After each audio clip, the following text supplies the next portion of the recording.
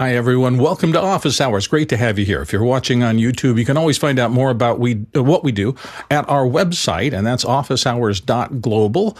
And we are also on Discord. So if you check on Discord and look for Office Hours and get involved in that, we do a lot of discussion kind of aside from during the show hours on our Discord server. Our first hour, always a general discussion of production and IT-related topics where we answer your submitted questions. So it's very important to ask your questions and to vote on those. Second hour is typically a deeper dive into a topic. Today, Zoom. Our friends Andy Carluccio and Adam Tao are coming by to help us understand the latest and greatest in Zoom. So this is your chance to get your questions about Zoom answered directly from the company. So that's our second hour. Right now, let's delve into general Q&A. Mitch, you're reading today. What do we got? Thank you, Bill. Delving with Robert Shoji in Los Angeles, California, and he's asking, can you recommend a small portable mic speaker amplifier combo that can be used for giving an outdoor speech to about 25 people? Let's start with Courtney Gooden. We're going to go to Mitchell and then Jeffrey after that. But Courtney, start us off. Sure. It's I've used a lot of times for playback and for these kind of situations a JBL, the Eon 1 series. They're medium sized, pretty small. You plug a dynamic microphone into them, like an SM58 on a cable. That's the best way to go. These are battery powered, and they do have Bluetooth, but a lot of people have been complaining about this particular speaker that the Bluetooth doesn't work. Another possibility is the Electro Voice eVerse, which is a weatherized battery powered loudspeaker with Bluetooth and audio control. That's about $749 at Location Sound Services. And if you are in Los Angeles, which you are, you can rent these items, some of these items. I think they have the JBLs and the Electro Voices in rental. So you just rent it for the day and try it out from Location Sound Corp or True Audio. I think also has some for doing small PA or playback. Mitchell. Another great place, check out the Guitar Center. I think they have one in L.A. You could see them and test them there. I agree with Courtney's selection of JBL. That'd be my first choice. The second choice, although not for critical listening, for PA works fine. Bose makes a number of devices. They have a line array called an L1 Pro 16. It's about $2,000, so if you don't want to go there, it's too pricey for you. Drop down to the Bose S1 Pro Multi. It's just a large speaker, but they have mixers built into them, Bluetooth built into them, which is kind of handy if you have to do a little bit of mixing and you want it all in one thing. Jeffrey Powers. So if you need small and portable, there is a company called Anchor Audio, and they have this thing right here. This is the AN1000X, which is a great little speaker. It is super small. And it for 25 people, it's perfect for that. The older versions I used to use for an acoustic show, it was a little thin when it comes to music, but if it's just for speaking, that's going to be a great small speaker, easy to set up, easy to transport. You're good to go. Alex Lindsay. Yeah, the ones I've used in the past, the most recent past have been the JBL Eon 208Ps, and they've worked really well as something that you don't have to put together at all. You just plug them in and they go. So I definitely would recommend those. Let's go to the next question.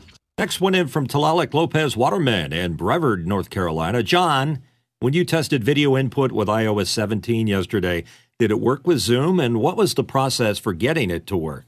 Mr. Preto. So Jack Canyon, who you see asked questions here, a longtime producer, is the one that downloaded it and got it working. I know he's got FaceTime working, but Jeffrey has more to add, and I have to run to the bathroom. Okay, go Jeffrey. Yeah, actually, FaceTime is the only app right now that you can use. In fact, if you go back and you look on the page, I was looking. I tried every app, and FaceTime is the only one. I even tried the old and the new Filmic Pro. I've tried everything. And I don't know if they'll be able to open it up for the future for other apps, but right now FaceTime is it. And guess what? Hooked up to the ATEM Mini, and it's showing my desktop on my Intel Mac right now. So you can actually do it that way. But yeah, FaceTime's the only way that you can get that camera in there. Cool. Alex? Yeah, I think that's most likely just because that was what they had to do pre-release without announcing that it existed. So I have a feeling that by the time it's released, there'll probably be an API that can be used by many companies to do this. So I don't think that they're going to limit it to FaceTime. So I think that's probably, by October we should have it. We probably will see it in betas in July or August. So I think it's pretty interesting. One of the things that I think is going to be interesting is if you can get a breakout that has the Ethernet and an HDMI out of the iPad, and then enough USB-Cs to go back into the iPad. I think I'm very curious as whether we can go into the iPad with a display that goes back out. That starts to create that kind of telestrator opportunity that is that a lot of us would be really interested in. So we'll see if we can do both of those. That's pretty cool. I mean, the fact that they put those huge M chips in the iPads means there's a lot of processing power. So it's going to become very powerful. It's got plenty of processing power. There's no issue there. It's just a question of whether there's enough bandwidth in that pipe and in something that would plug onto the side of it. I think that there is. I mean, I think that it's just a matter, and I think that you're probably going to see someone build something that makes that possible in the not too distant future. Let's move to the next question. Jens Olson from Sandpoint, Idaho asks, is there a way to record the ATEM supersource so it is editable in Resolve after the fact? When I try recording using Extreme ISO, I get iOSs and program, but the supersource is just program feed. Alex Lindsay, start us off. Output out of one of the HDMI outputs the whole program, and then you have the super source. That's the only way that I know to do it. It does not record internally as the super source. It's just not going to be built that way. So you need to. It has to do with, I think, the processing power of the system. So it's not going to be able to do that. But if you take your second, if you have a Extreme SDI, you've got 4 video outputs, which is incredible. But if you have an Extreme HDMI, take one of those, just send the program out. So now you have the whole program. You drop it in, you grab those super sources where they appear, and you'll stick them over top. That's the only solution that I know of. Ronnie? Yeah, exactly what Alex said. We've done that, and it's working perfectly. Nice. Courtney Gooden, you had another thought? Yeah, I use the external program out. Use one of these capture recorders, one button recorder. You don't have to tie up another computer to record. Here's another one. They record H.264 1080p, and you can then just drop that in because I think the ISOs record in 1080p H.264. Nice. There's some options. Let's go to the next question. Paul Wallace in Austin, Texas has a question. Discuss the iRig Pre microphone preamp that allows musicians to use their stage or studio mics with their iOS device. Jeffrey Powers, start us off. Yeah, this is the iRig Pre right here. This is the Pre 2, which is a great little device. It's battery powered. There is no power source other than 2 AA batteries. It has the TRRS, so you're definitely going to need an adapter, and that's by design. So you can put it into your phone, your iPhone. You can put it into your Android. You can put it in your iPad if that's USB-C. It's got a gain on the side. And of course, we have levels. It does have a phantom power on top. It's a blue light, and it'll shine on both if it's running phantom power. And it will tell you if you're overdriving it because this will turn red. My lead singer of my band uses this when he does his at-home shows on Facebook, and he has no problem with that. He has a great sound coming out of it. If you need something with external power, I would highly recommend going for one of the bigger ones, the iRig Duo, that gives you 2 XLRs, a left and a right. Just keep that in mind when you're putting it in, because then some sources will come in only on the left channel, so you'll have to fix that. But then you'll be able to plug it into a wall if you need to. But otherwise, it works just like any other interface, and I could even plug it into this computer and run it through my microphone if I wanted to. Jeff Cohen. I'll point out 2 other interesting things about it. If you just want a mic or 2 mics, yours and the one Jeffrey mentioned are great. There's also, if you want to be able to bring additional sources into it, there's the iRig Stream Solo, and then higher models from that. That gives you the ability, for example, to have just a standard mixer, plug your mic in whatever other audio sources you may want, and then go from that mixer into the iRig Solo, and then use it on the phone. The one other thing, if this is why you're looking for it or anyone else, Apple has done yet again another kind of unique Apple-y thing in terms of how a TRRS plugs into it. And you cannot, I know because I've tried many adapters and even spliced my own wires trying to recreate this, you cannot simply take one of those adapters, a headset TRRS adapter that splits out, the mic and headphone input and output. It just simply will not work. Even if you're using Apple's mini adapter to Lightning, it won't work with that because Apple does something weird, and iRig is compliant. So you plug it in, and iOS just thinks it's a headset with both an input and an output. Excellent. Let's get to the next question. From Fred Eric Eckert in Bad Herdenam, Germany, the WWDC 23 is still a pre-produced event. In addition, they had a parallel in-person event. What does the panel think about this concept? Let's start with Courtney Gooden here. Courtney? Well, I think a lot of people that paid for the money to travel out to Cupertino and sit out in the sun and watch a big LED screen play the video out are kind of disappointed. The only thing that they do have over the rest of us that are sitting at home in the comfort of our living room watching the same material is that, Tim and Federici came out and did a little warm up, but then they just showed the video.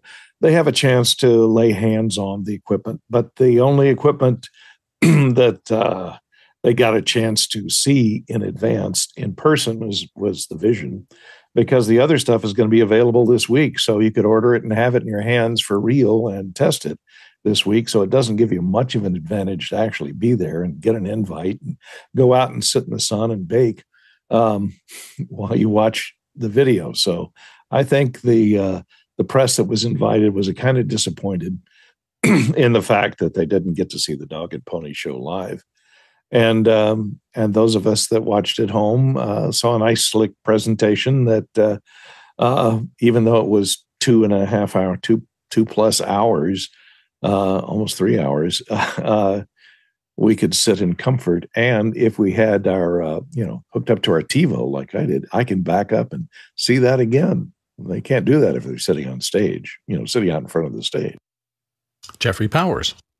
Well, there's a lot more in a WWDC event. It's the keynote, yes, but then there's going to be the hands-on area, of course. And of course, I don't think they got a hands-on of the Vision Pro. All they could do was see it on a post that was in the middle and like a 15-foot circular barrier around it.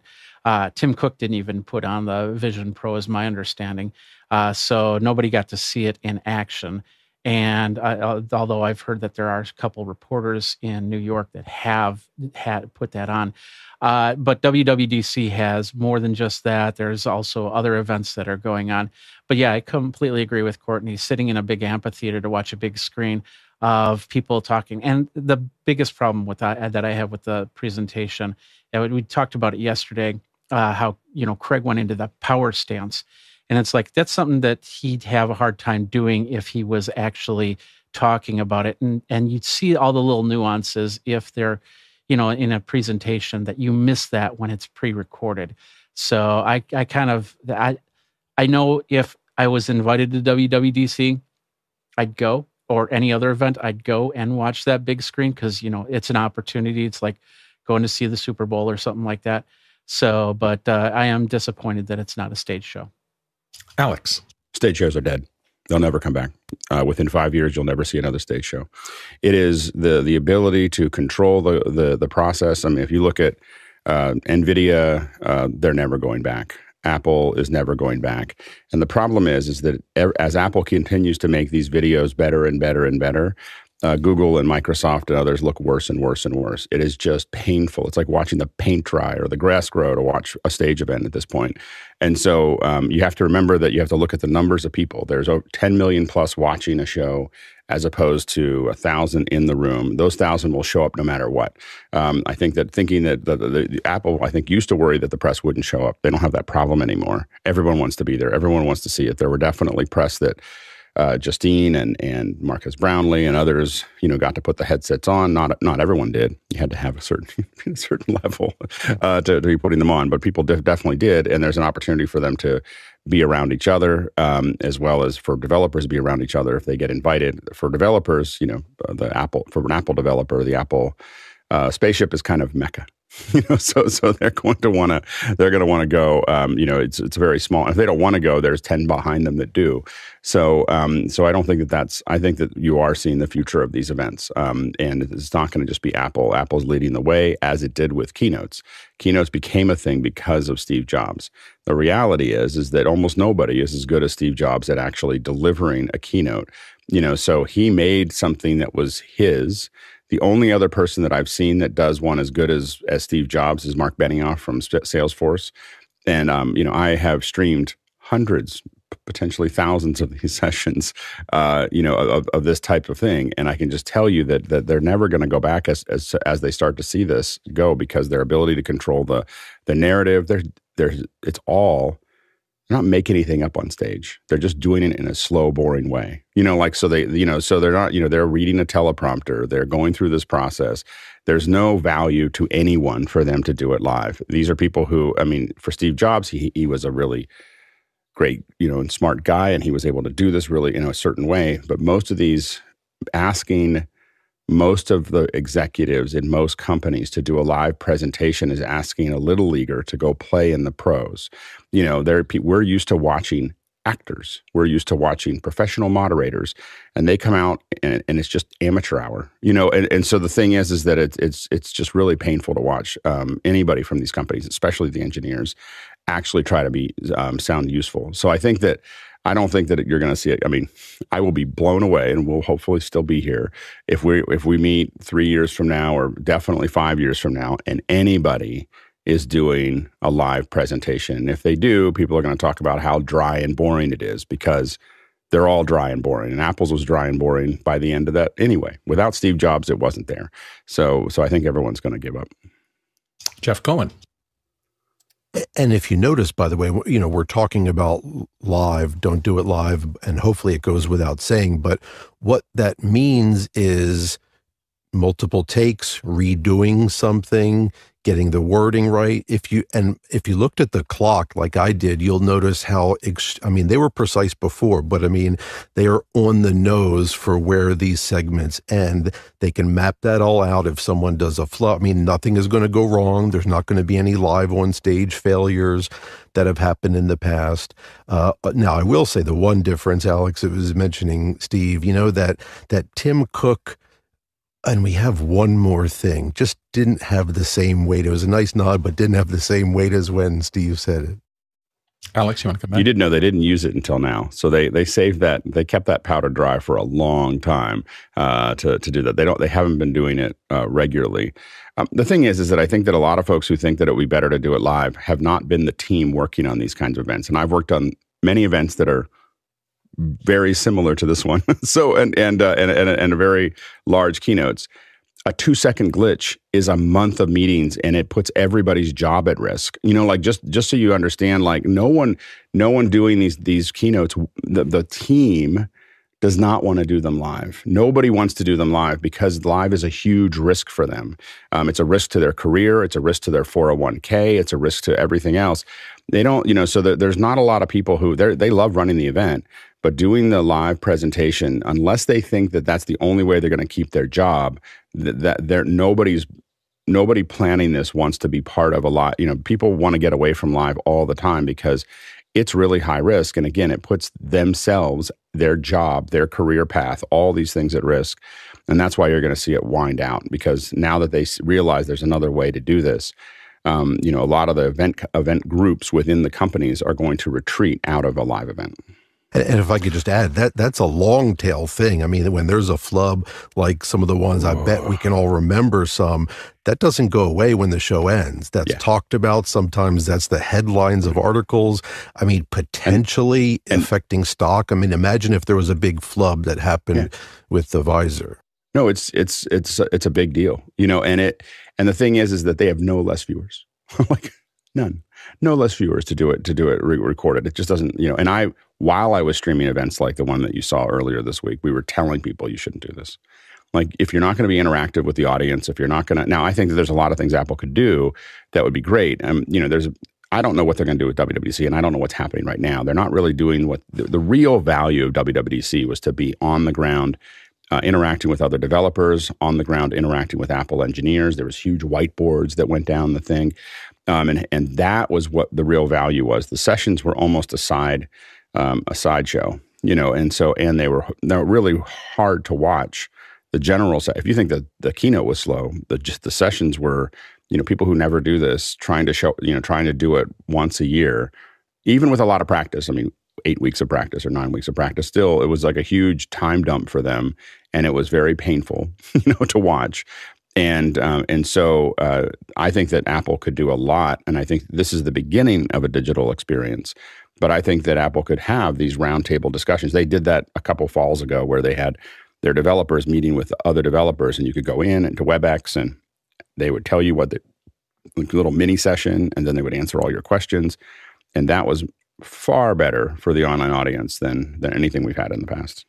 And the final bonus, special effects. They get to do special effects. iPad Capture Pro. iPad, right. I love that. Little surprise and delight there for you. Let's go to Jeffrey. Jeffrey.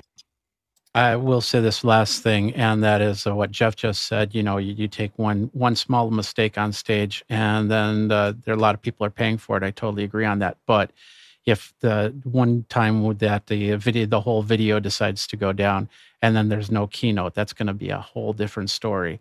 And I have a feeling that then they're going to relook at that. So I still think that a stage presentation is going to be very, very important in a lot of cases, especially looking at somebody's eyes and seeing if they believe in the product that they're pitching instead of reading from a script.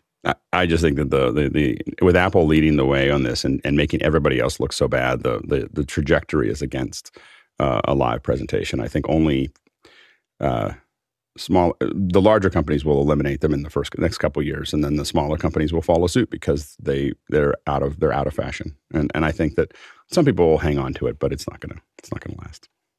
The thing that was interesting to me is that, remember, this is a developers conference. It's not actually originally the idea wasn't a public-facing event. They had those, and they happened at different places. But it's fascinating to me how many people now want to see something like a developers conference.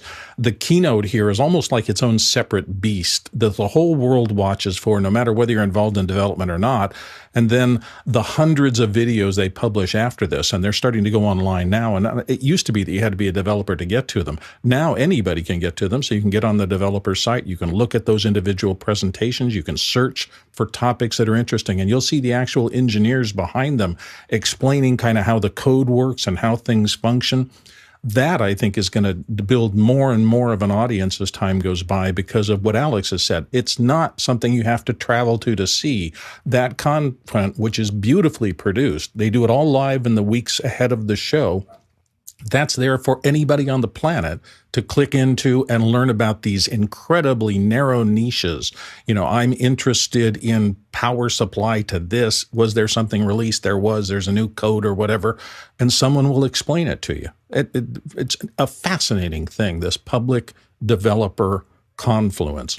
Let's move to the next question. Jason Robert Shaw from Sarasota, Florida has a question. Happy World Oceans Day. California ports will be live streaming from underwater today at 11 a.m. Pacific time. What's the most challenging environment the panel is streamed from? Oh, great question. Let's go to Ronnie Hofsøy first. Yeah, one of the most exhausting productions we had was a few years back, where we had multi-camera set up for a cross-country skiing marathon going from point A to point B, where we had limited budgets and limited personnel. So we had to have the persons streaming from the start using mobile phones, going to the next point before the skiers were actually going there. So we had one dedicated driver driving this camera person from I think it was 3 points. Then, of course, we had some problems with the Airlink from the areas where there were no cellular coverage. And I think we had in total of 14 camera angles. went pretty good. It was a cold day, though. Mitch. The very best way to record underwater is to use a nuclear submarine. That's about all I can tell you. Very few people can get those at their local rental house. Alex Lindsay. Yeah, I mean, I think the probably the most challenging for us, we found that we did underwater, and that wasn't as hard as we thought it would be. It was just a matter of getting the comms right. So we had to rewire the comms for the headsets. Space station was pretty straightforward because you're really just interacting with Houston. You're not really interacting with the space station. They manage the connection there.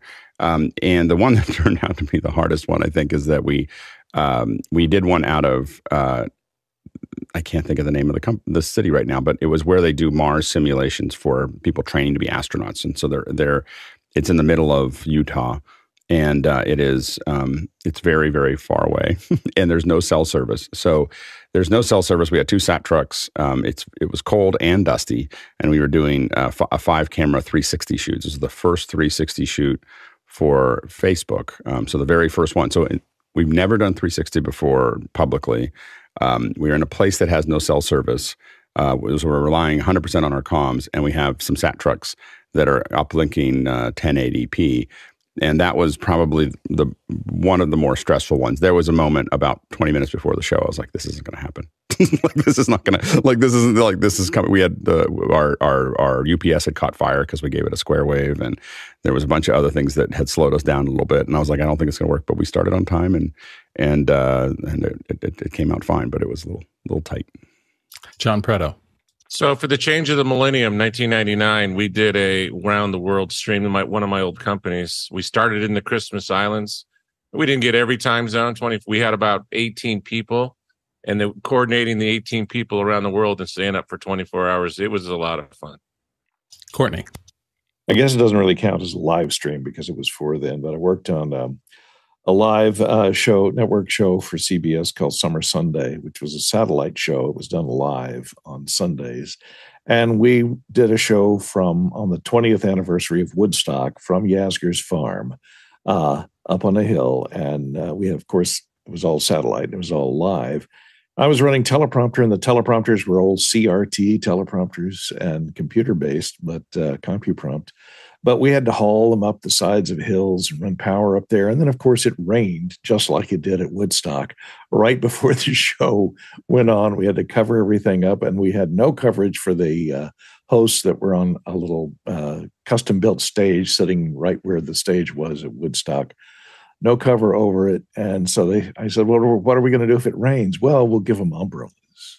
Okay. Yeah.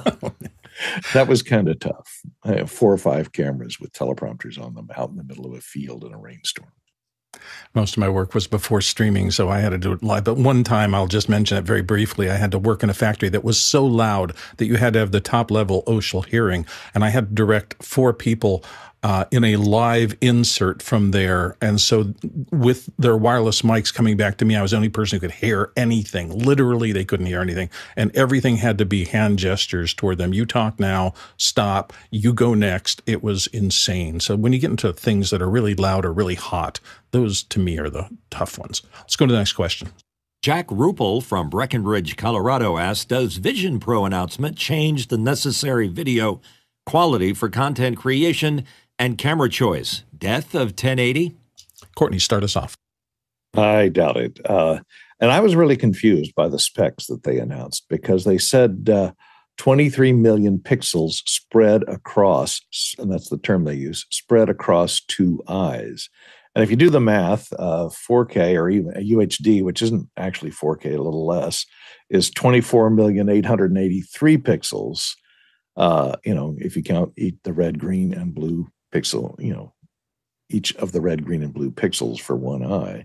So one eye would be 24,883. And I'm not sure what aspect ratio. It looked to be kind of square rather than 16 by 9. So I'm not sure what the aspect ratio is, and they've been kind of hazy on how many actual pixels there are. So I doubt they will change the specs of what you're producing in. You'll just conform to a window within that area that it can display. Jeffrey Powers. Yeah, and infrastructure is just not there yet to do a lot of stuff like that. Like, for instance, I finally got my fiber connection. I was actually the first person in the neighborhood to get the AT&T fiber connection. Once they put all the cables in, that took like a year and a half for that to happen. And I've been running some 4K tests on YouTube the last couple nights, and I'm pretty impressed because I could actually run it at 35 megabits per second going into the system there. A lot of other people are still on the non-symmetrical lines, so putting in a 4K live stream is just not possible right now. Maybe doing a 4K video and then bringing it up. But then once again, you also have the cameras, which a lot of people are still working on 1080 cameras, and it's a stable thing. Heck, even Twit, they used to upload 360 videos when everybody was going to 1080 because it was the most stable at that point. So the best thing to do is to try and get the best shot, best resolution, best frame rate possible. And then if you're a step down, you're a step down. It just happens. Alex. I've been generating most of my content at 4K for a long time. We do step down to 1080p occasionally because we can, or we need to because of some kind of requirement. It could be high frame rate. It can be a lot of different things. So I don't think 1080p is going anywhere, but we may start to see the frame rate increase because if you want that stuff to feel more integrated with that solution, you're going to probably want a higher frame rate. We think that the headset is running at 83 frames per second based on the fact that the R1 polls at 12 milliseconds, but we'll see if that actually happens. But I don't think it's the death of it. I would be thinking about how you can generate content at both 4K and stereo 4K. And I think that there's a 50-50 chance that we will see a stereo solution for the iPhone in September. Because if an iPhone can capture stereo, maybe not interocular, but just having a slight amount of this is what the hydrogen did. The red hydrogen built 3D by having two lenses that were right next to each other. So I think you may see an iPhone capable of shooting stereo this fall. If they do that, a lot of us who have stereo rigs have to dust them off, figure out how to send them, because people are going to gravitate in this headset towards stereo solutions because it looks amazing on a headset. This is what it was built for. After all these years, this is the kind of delivery format that you really want to watch a stereo output. So I actually went to one of the WWDC videos yesterday and watched it about the goggles and some of the technologies that they're using. And what was fascinating to me is that the whole goggles don't have all that resolution all the time. There's a zone in the center that tracks your eyes. And if you're moving it to one side of the display, higher resolution follows instantly as your eyes move. So they don't try to fill the entire goggle thing with 100% of resolution 100% of the time. Yeah, but it's all those fascinating pixels technology. Yeah, that's foveated renderer. It's the foveated renderer that does that, and it's that's more of a bandwidth issue. So it's not really a bandwidth issue, but a CPU GPU issue. The pixels are all remaining stable. To the screen, the high res. Yeah, so the pixels are all remaining the same there, but the foveated renderer will allow you to for it to focus the GPU and CPU work on the area that's in front of it. But the video itself typically is still going to be all there.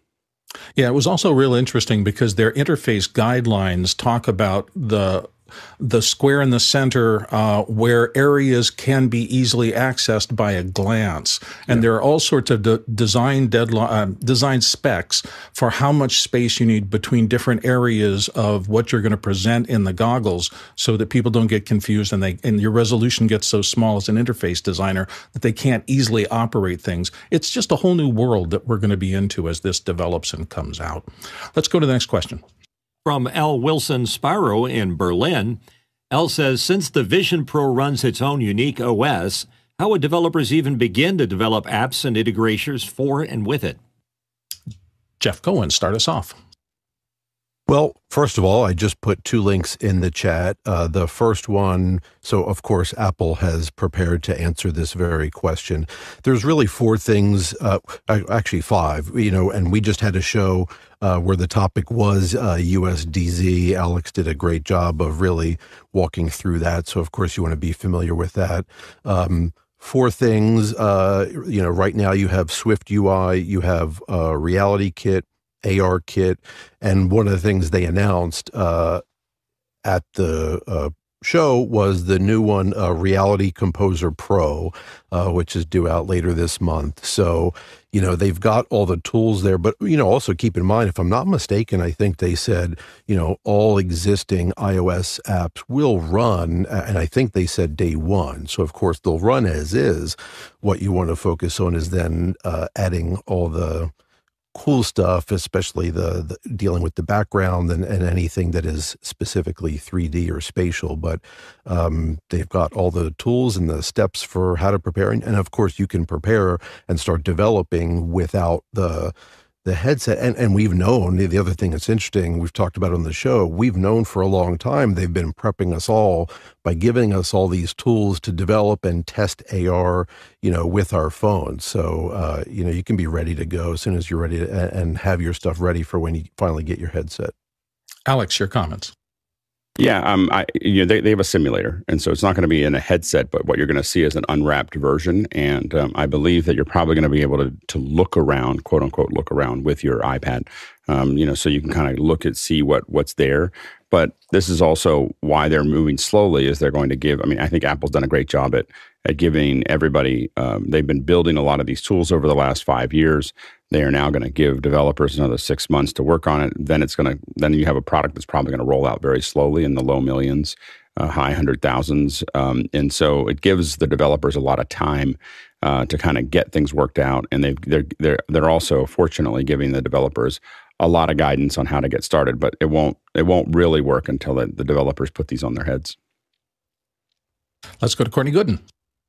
Yeah, since it uses the same M2 processor as the iPad and iPhone, and the main Mac Minis and all the other M2 processor computers out there, the software will basically use the same code base. The difference is the user interface, and the user interface having to use eyeball tracking instead of touch. So since it doesn't involve touch, and sensing the pinches and the hand gestures, that all has to be an overlay over the existing programming language, the API that they're using. So I think it'll just be an additional API that lets you convert all of your touch controls to the eye tracking and the pinching gesture connection. So that's how it'll let existing programs run. And it'll map the existing programs into its 3D space so that you can position a flat panel display of a program that isn't specifically written for that operating system to run. Okay, let's go to the next question. Next one in from Richard Bowman in Defiance, Ohio. One of the things that has kept me from purchasing a Mac was that I wanted to dabble in AR/VR development, primarily Meta. Now that Apple has partnered with Unity, what are the chances of seeing a version of Unity optimized for Apple Silicon? And Alex Lindsay. Pretty high. So I would guess that part of the deal of getting mentioned in the my guess is part of the deal of being mentioned in the keynote is that Unity will probably be native on M1 by the end of the year. So I think that it's pretty high that it'll be probably native. Jeff Cohen. And if you look, by the way, in the link, actually, I forget which one it is that I posted in the chat.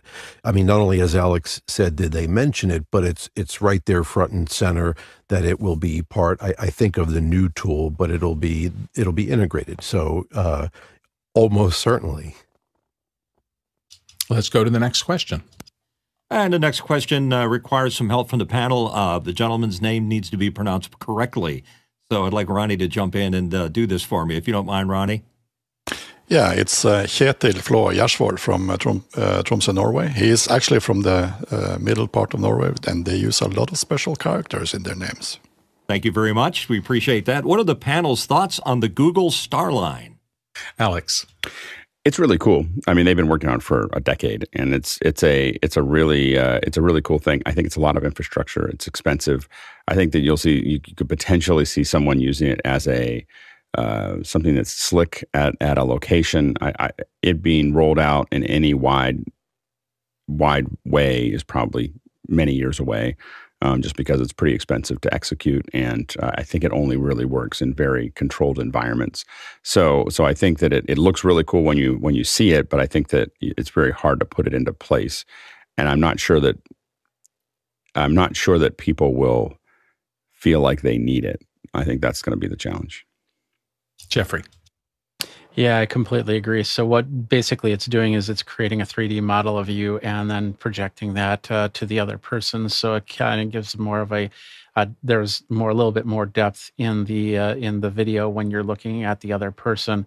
Of course, it'd be no different than in the 20s when 1920s when you have to go to a phone booth just to get a more quiet environment to talk to somebody over the phone.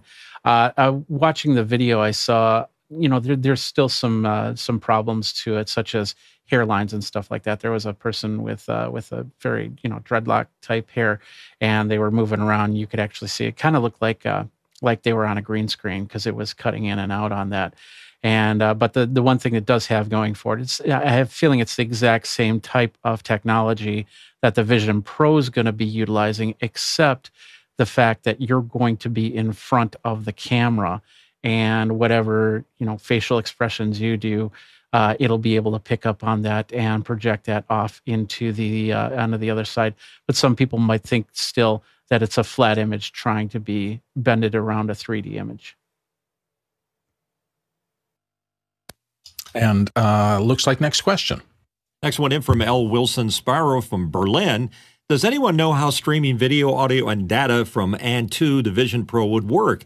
I'm dying to get the eye and hand tracking data sent out over OSC. Jeff Cohen first, then Alex. Jeff? Yeah, I'm not sure about streaming out from it. You'll be able to watch content streamed otherwise, but I'm not clear exactly on what you're asking, but one thing they were very clear to point out is that they are not exposing specifically the eye tracking and even hand tracking. In other words, you're not going to have constant real-time understanding of where someone's hands are for very good reasons, right? Especially eye tracking. This is not meant to monitor what parts of a website I look at. So the headset, the OS, will be watching that for gestures, and it will communicate the gestures to the apps. But you're not going to have real-time eye and hand tracking exposed to any of the apps. Alex? I think cursor position may actually give you a fair bit of that information, but it won't be, as Jeff said, I don't think it's going to be the explicit eye information. And the same thing, I think it's going to give you back gestures. I don't know if it's going to give you back the actual hand data. I think eventually if it doesn't give you hand data soon, it will eventually do that, because the hand data is actually, to what L wants to do, is super useful, being able to potentially play instruments and do other things with it, but you need all the data there to get that working. And I think that you will probably see that sort itself out. Courtney Gooden. Yeah, they do. They did say they have that separate chip that's just designed for taking in all the information from the gesture cameras and the eye tracking cameras and process it in real time. And they will probably translate that into touch, like 10-point touch clicks and things, touches and movement of the cursor, like Alex says. So it'll just come out as a cursor position and a multi-touch type of information as to the ends of your fingertips where they are to detect that kind of information. I don't think they're going to expose that other than after it's been translated into multi-touch and cursor position outside of the API. I can definitely confirm that, because in the 3 sessions that I watched yesterday on the WWDC developers site, they made specific mention of the fact that all of your input through Reality One goes into the secure enclave, and it has to be translated from there out. So they are not allowing people to track your eye movements and things like that for advertising purposes, strictly verboten. Next question. Paulo Saab from New York asking, While there appears to be less smoke in the air today in New York, it reminded me of the need for home air purifiers. Can you share your recommendations and considerations? Thank you. Jeffrey Powers. The best home purifier that you actually have, you probably already have in your home, and that's your furnace. And if you have an AC system, then you have even more because it can pass cool air. The best thing to do is to get your vents all cleaned out and change your filters on the furnace so you can pass clean air through. But I do have a couple extra air purifiers in certain areas. There's the ones that I really like are the ones that have a really good filter to them, and they also have a charcoal filament option to them as well, so it can capture a little bit more than just dust and dirt. Mitchell. Everything Jeffrey just said, I use the Miele. It's a standalone device. It's an Internet of Things.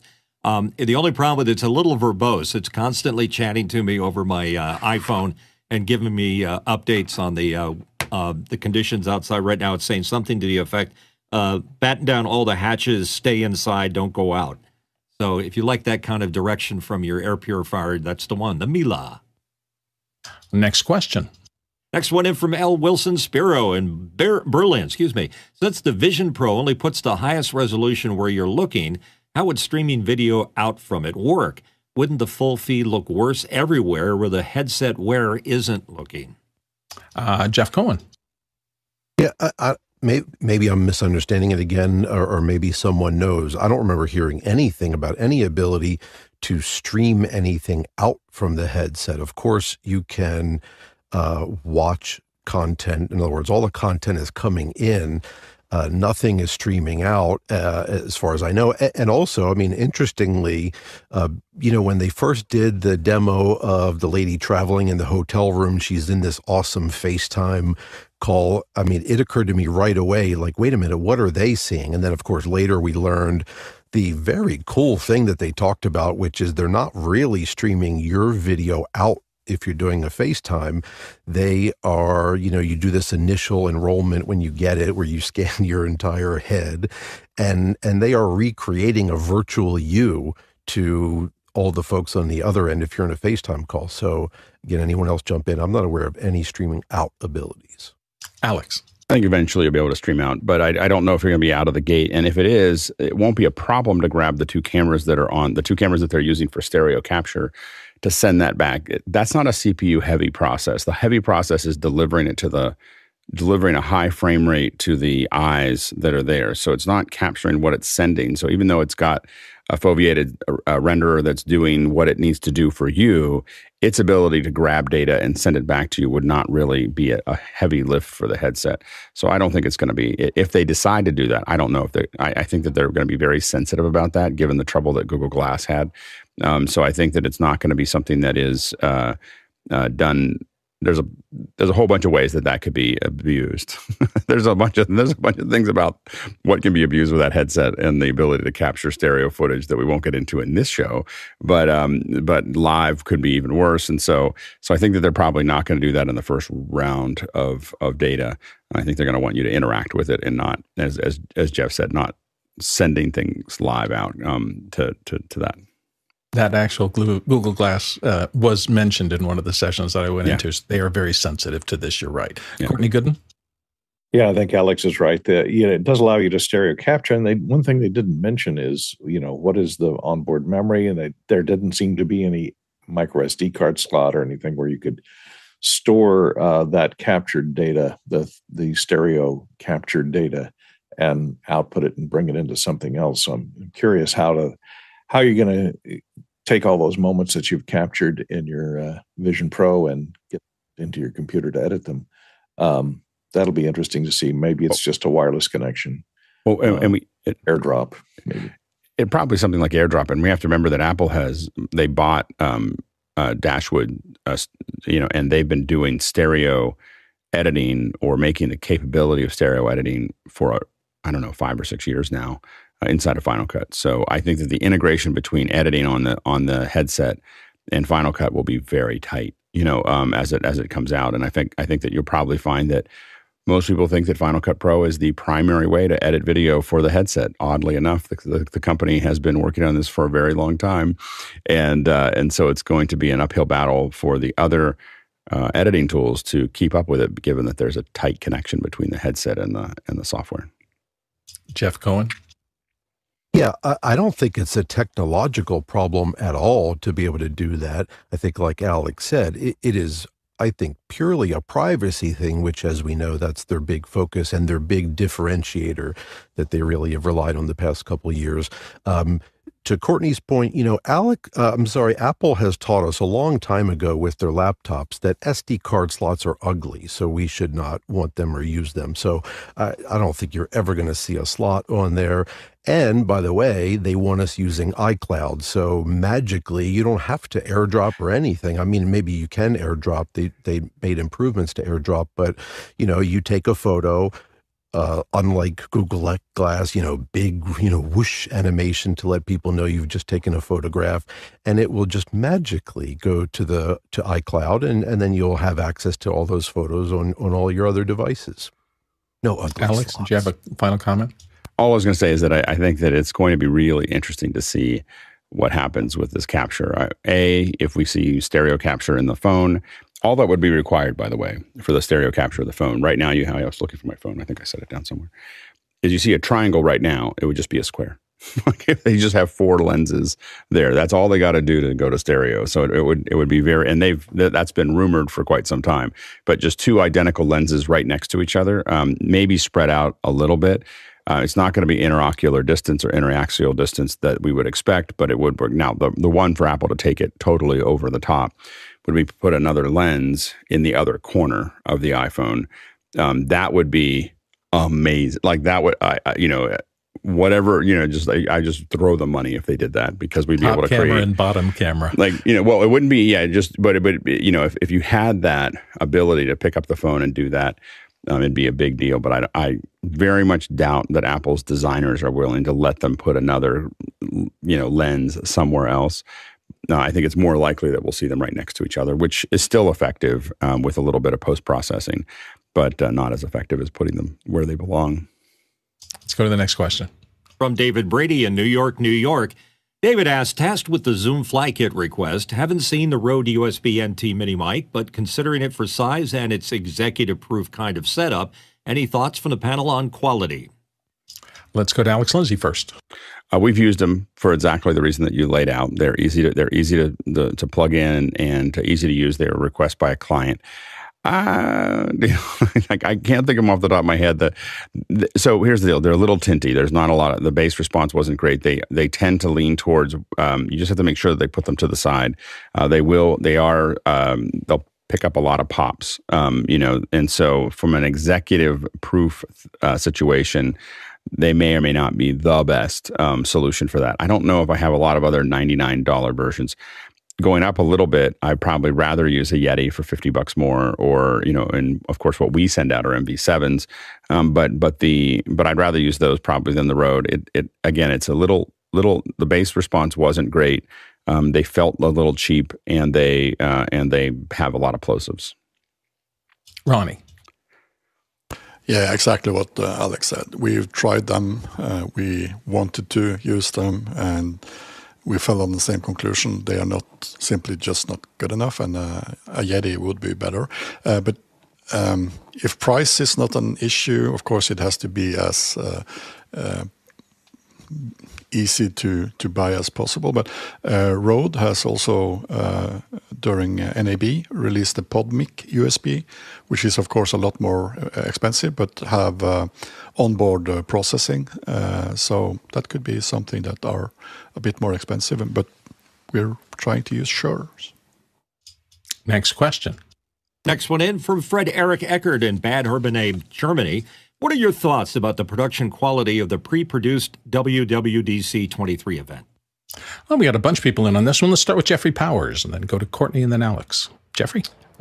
Yeah, the production was great. How they set it up, the story that they told, the shots that they did, so they could really show things like inclusion, things like how the company works. That was all some great stuff. I don't think I saw anything that was glitchy by any means.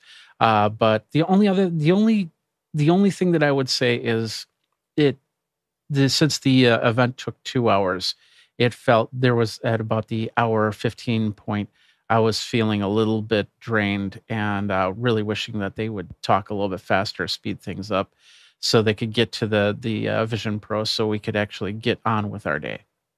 So much content. If you told me a month ago that they would have only like 3 sentences on the new Mac Pro, I would have never believed that. Courtney, next question. Or no, your thoughts? I thought it looked very slick. Of course, this is Apple. They have plenty of money to throw at production, and they don't have to worry about getting everything to be ready exactly for a live stream. They have weeks or months to pre-produce all of this stuff and, render it and create 3D models and do their compositing and put their actors on green screen stages. They don't have to schedule everybody to appear at the same place at the same time. They can paint microphones out of the scene so that they can get high quality audio, because they can get a good Sennheiser shotgun in within a foot or so of the person in that wide shot and paint it out later. So I thought it was very slick, and I thought they did a really good job of doing the transitions from one to the other to keep them kind of exciting. But and it moved along at a good pace. I thought it was well edited and well paced. Alex. I think it's a great next step. So Apple stepped a couple forward, and then they stepped back a little bit. It sounded like they were going to try to go back to a stage thing. And I think that they, at some point about 2 or 3 shows ago, they started making it look more like a stage event again. I thought, oh, they're going to try to go back to the stage, but then I think they backed away from that. So I think that they now have, it feels like they've really embraced that format, and they're just going down it. And it's a good step forward. I think eventually we're going to get rid of the fake LED walls that they're rendering into those scenes and just go to a show. It doesn't need to have any. I think that they're doing this gently for us so that we can get used to the fact that a keynote is now just a TV show. But we still have, these big walls that have all the stuff on them. That's kind of a nod to the keynote, but it's kind of this appendix, it's a vestige from the past. I don't know if it does anything. Like, they could just show those graphics in other ways. And so hopefully, within another year or two, they'll just get rid of all the vestiges of the past, and just have it be a Nova-like show as opposed to some kind of thing that's supposed to look like they could have done that on a stage. So I think we're not far away from them getting rid of all pieces of what we had before. Mitchell, your thoughts? Apple has perfected the power stance. There you go. True. Courtney, you had a follow-up real quick? The other thing is the demo fail is dead. You're never going to see Tim or somebody saying, "Will everybody turn off your phones, please? Because we're getting some Wi-Fi interference." That'll never happen. Oh, gosh, you're right. What if we're going to miss the charm of, oh, my gosh, how is he going to get out of this? That used to be one of the most tense parts of live demos. Let's get to the next question. Jason Robert Shaw from Sarasota, Florida. Does the new Vision Pro allow 2 or more people to be in the same virtual space at the same time? Or is it a solo experience? Is there a possibility for whiteboards, but also gameplay, tennis, laser tag, etc.? Jeff Cohen, start us off. The interesting thing that they've done and pointed out, of course, unlike lots of other headsets that came before it, is all of the mapping of the environment is done by the sensors on the device. So unlike some of the others that required you, pre-setting up your space with sensors around the room, and then that becomes a problem, everything is done on device, so it doesn't matter who else is around.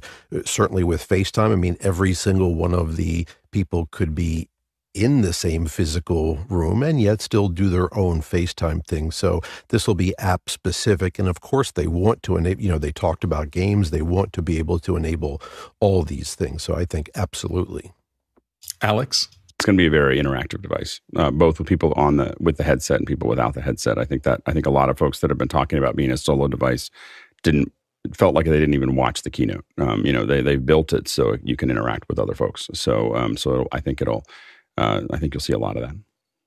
I see our guests have just showed up. So very quickly, I'm just going to mention our Cinegear review show is tomorrow. A look back at last weekend, our 4 hours of live coverage from Los Angeles, what worked, what didn't, and things like that. So you want to be around for that. And right now, because I see very familiar faces, Andy and Adam are in the grid. I'm going to pass this off to Alex.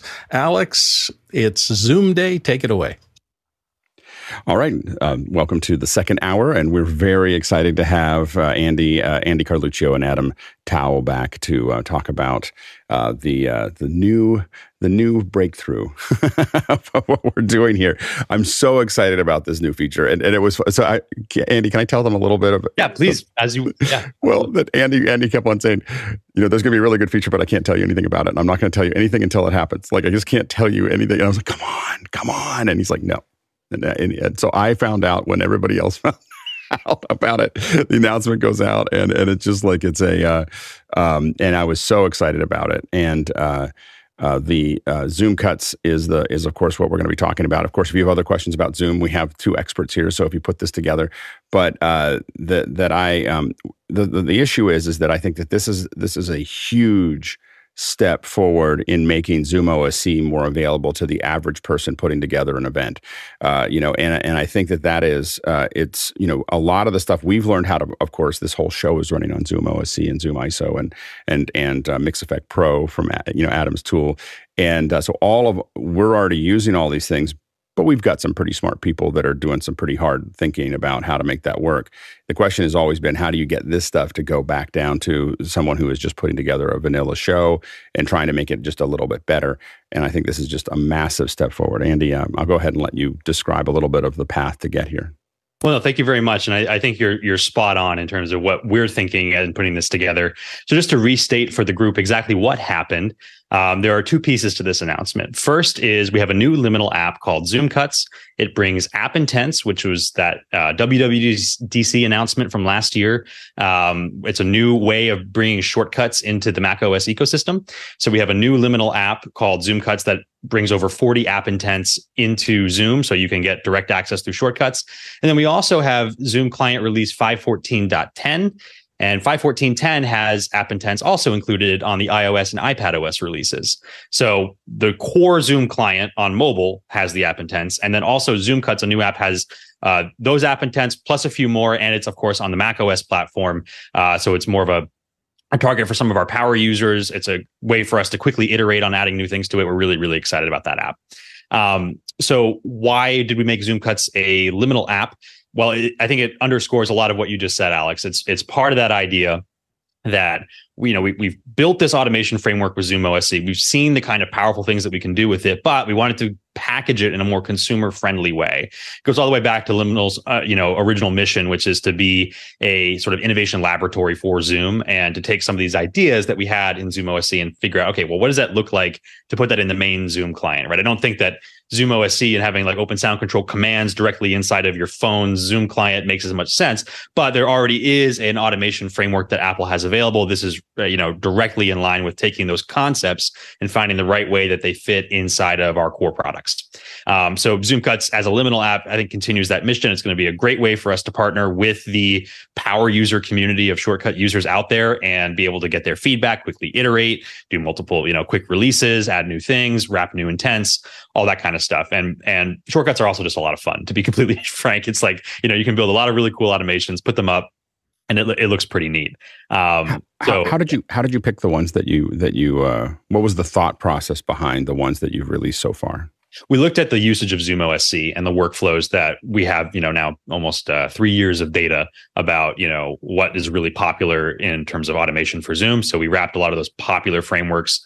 I'll let Adam go into a little more detail here in a moment, but the big ideas are sort of that, if you have common tasks that you need to just have a button press away, that's one great way to do it. If you have multiple apps that you want to be able to talk to each other, there's some helpful things that you can do there. If one app supports app intents and now ZoomCuts supports that, you can get them to talk to each other. And then also building more ergonomic entry points into Zoom. There's so many ways you can trigger shortcuts, more than I ever realized. What I'd like to do is turn it over to Adam, if we can, Alex, yep, and dive a little bit deeper. But before I do, I just want to say that, Adam started at Zoom right around the same time that I did. And this is something that we really, really wanted to do.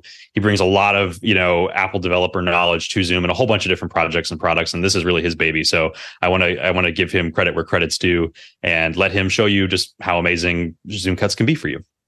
Take it away, Adam. Thanks. So I think I'll start off with a demo, but I can do a little prelude. So as Andy said, we looked at Zoom OSE for kind of the initial feature set, but we also looked at how shortcuts can do things that Zoom OSE could not do. So I'm going to go switch to my computer here. We actually have another Zoom meeting that's open right here that you're seeing on my screen. And I have a list of shortcuts. So for a lot of people, they might not be familiar with shortcuts. Shortcuts came out on iOS several years ago, and it recently made the move to macOS last 2 years ago. I'm losing track of time because we just finished WWDC, or it's actually finishing up tomorrow, and now there's macOS 14. So ZoomCuts runs on macOS 13.3 Ventura, and let's do something real quick. Let's take a look at a simple shortcut that we're going to create. I've actually created one already. So a common thing that people might want to do during a meeting is send a heart emoji. So we have a simple shortcut here that asks if the meeting is active. And if it's true, send the heart emoji. And the reason why I'm adding the is meeting active is I don't want a shortcut error to appear saying, you must be in a meeting in order to send this reaction. So I'm going to run this shortcut. And we can see the heart emoji just appeared on my screen right here. Okay. Now you could say, well, why is this useful? I have to go into the shortcuts app, click this little play button. I want to do a clap emoji, and there's the clap emoji. I could just easily have gone here and click this, right? But you might be multitasking, you might be doing other things, and then you have to go send another reaction. You have to click here, click the heart emoji like that. With shortcuts, you can integrate with a whole ecosystem of products by Apple or by third-party products. So if you have, say, a Stream Deck, which I have, let's see, right here, you can see my screen right there. And so this really takes what a lot of us were building in Zoom OSE, where everyone was piling up all these little things they wanted to have Zoom do that was just made their meeting, your personal meeting. I mean, it can handle other things, but your personal meeting, you wanted to be able to mute, unmute, you wanted to be able to do all these little things. And a lot of people were using Zoom OSE to do that. And now this is simply available via ZoomCuts correctly to something like the Stream Deck. That's right. A lot of people, they may be daunted by Zoom OSE and running Companion, but they may be very familiar with the Stream Deck and shortcuts. So now, again, from my Stream Deck, I can push this. You see the heart emoji. I can push this. And how do you connect that shortcut to the Stream Deck? Yeah, so Elgato has a kind of like a plugin library, and someone had created a plugin to run shortcuts. So all you have to do is load his free plugin, and then choose the shortcut that you want to run, and assign your image in the Stream Deck software to the button. And you push the button, and the shortcut runs. But there, again, as I said before, there's other ways to run shortcuts. You could run it through if I go back to my Mac screen, you could run it from the dock. So if you have a shortcut here in the dock, you can add it to the dock. There's a menu bar icon that you can run shortcuts from here. If you're technically minded, you can run it from the command line. So if you're a hardcore terminal person, you can create cron jobs to run shortcuts on a schedule. On iOS, there are triggers. On iPadOS, there are triggers that you can run things automatically, like when you open apps. So there's a lot of ways to run shortcuts. It's not just from within the shortcuts app that I'm scrolling here. And the other thing is, of course, is that now you're in the shortcuts. You can have a shortcut that calls shortcuts to Zoom, but at the same time calls shortcuts to other apps. Correct? That's right. That's right. So let's take a look again. Let's go back to my computer here, and I'm going to create a shortcut that does something pretty simple. Let's take a look at. So we have this shortcut called Send in Meeting Chat. Okay. So I'm going to say, let's say, do this. So I'm going to say find participants. So find participants in the meeting. And I can add filters, say whose hand is raised, okay? And then I'm going to send a meeting to that person. So it looks like someone just raised their hand. Andy, thank you very much. Selected people, and then I have the participant. I'm going to say, hello, hand raiser. I'm going to run this shortcut. And you see that in my chat, I sent a direct message to Andy, hello, hand raiser. Okay. So you could do something like this now. If I have, let me find, we can take a look at some other actions from other apps here. Okay. So let's say I want to send him my contact information. So I say select contact, and I'll select a particular contact here. Well, and any contacts in here. So let's just say, hello, hand raiser. Here is my contact info. Okay. And then I can add that variable, and I can say, here is my contact info, my first name. Okay. So Andy's hand is still raised, as we can see here. So I'm going to run this, and I pulled in information from my contact book, my address book, my name Adam, and I sent it to him. So you can think of an example where people raise their hands and then you send them information that's maybe in an open browser tab. Okay, like this is the information about ZoomCuts, right? You've also had examples in the past where like you take the current song you're listening to in the music app and you paste that into the chat. You've done things where you've gone to a website, got a quote of the day, passed it out to everybody in the Everyone channel. You can have all these different apps talking and working with each other, but you can also go the reverse direction as well. You can take data that originated in Zoom and externalize it to email or to your notes. Maybe you want to get something like, some piece of information about something that's happening in the call, and you want to put that somewhere else in another app that's on your system. You can do it that way as well. It goes both directions. Well, and you could do something like with a program like QLab or something. You could theoretically have it. I think QLab handles shortcuts? Is it a shortcut? I think it has a few. Yeah, it can trigger. It triggers, but you could trigger it where you could say, "Can you do like spotlight me?" Trigger QLab. So you push one button and it just fires off the and absolutely. Yeah, you can command multiple apps from a single shortcut as well. So if you just want to come in the top direction and just say, all right, I want my lights to turn on with some HomeKit automation. I want my Zoom meeting to join a certain call. I want, How does it do the joining the calls? Like how does that mechanism work? Adam, do you want to show the intent for join meeting? Sure, I can do that. Back here. We'll create a new shortcut, and I'm going to add let me actually show you all the actions that we have first. So you go to search for actions, tap on apps and ZoomCuts, and you can see we have over 40 different actions to control your meetings or webinars. So let's go to join meeting.